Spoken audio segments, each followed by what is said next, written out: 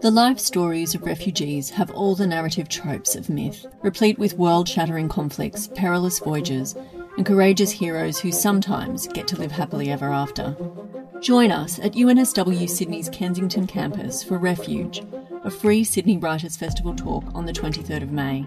Hear from Pulitzer Prize-winning author Viet Thanh Nguyen and Miles Franklin Award-winning author Shankari Chandran in a conversation hosted by refugee law expert and advocate Daniel Gazelbash as they discuss stories of seeking asylum. To secure your seats, visit unswcenterforideas.com or check out the show notes.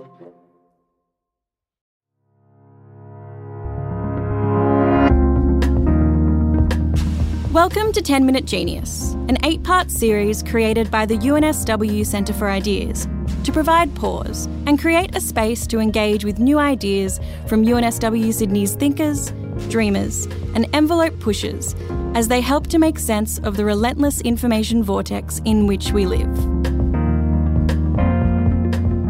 In under 10 minutes, or roughly the same amount of time it takes to do a triple set of bench presses, exercise scientist Mandy Hagstrom will explain why being male or female doesn't make as much difference to growing muscles as you might first think.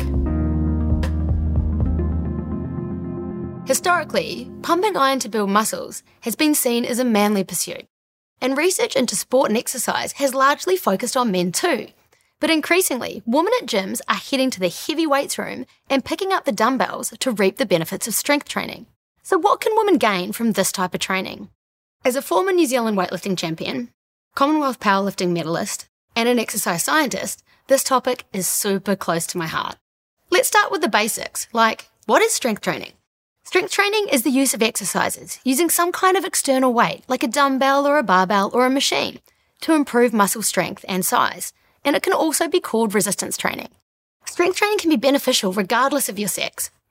Although people often associate bigger muscles with conventional ideas around attractiveness, but that's not where the true value of strength training lies. Beyond increasing the size and strength of muscles, strength training also increases the strength of bones, your tendons, your ligaments. It improves the health and mobility of your joints. It reduces your risk of injury.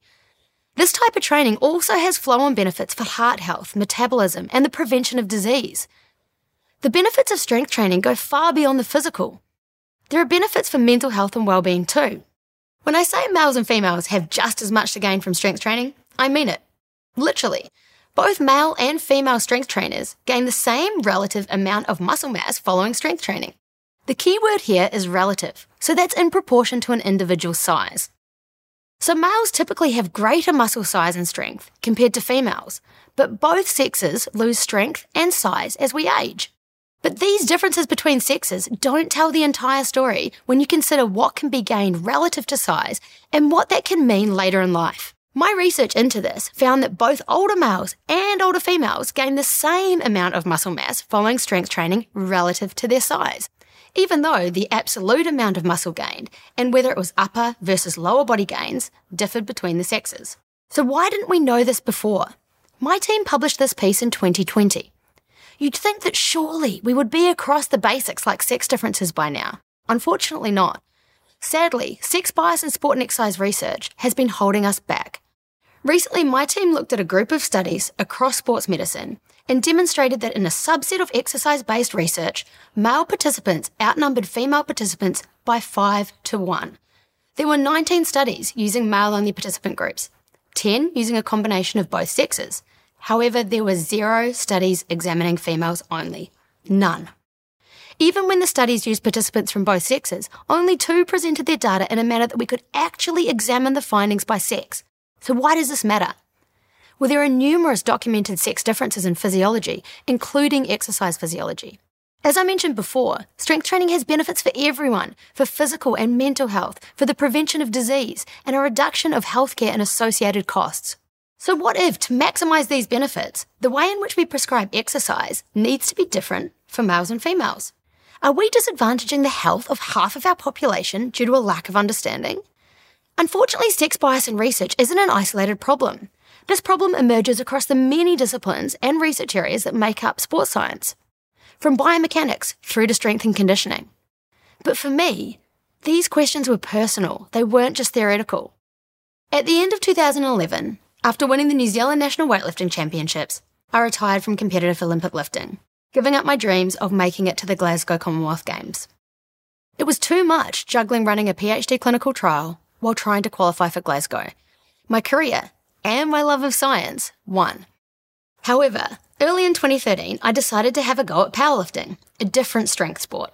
And my choice was based on the idea that I could train on my own, without a coach and a squad, no travel commitments and no external pressures to perform. I could use the evidence base, the science that I was using in my PhD design, to write my own programs. However, what I found was a complete lack of female resistance training literature. Even so, I designed my own programs and I got myself to my first Commonwealth Powerlifting Championships within 9 months of starting the sport. And I got a medal. But I always wondered if I could have done better if the literature related to me. So this experience led to me conducting the first systematic review, accumulating all of the available evidence to quantify the benefits of strength training in terms of muscle strength and muscle size for females. This piece ended up being featured by the world's largest sports brand, Nike. And it showed me that the time for addressing equity in the exercise literature is now. People cared, and people want to understand the human body, not just half of the population. The thing is, there might not actually be as many differences as some of us might think. We may have many areas in which we are similar and where exercise prescription doesn't need to differ. But without the research, we won't know.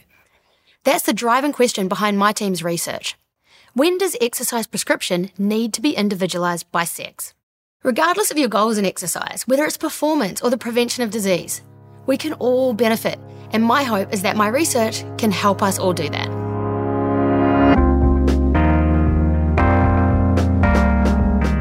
Thanks for listening.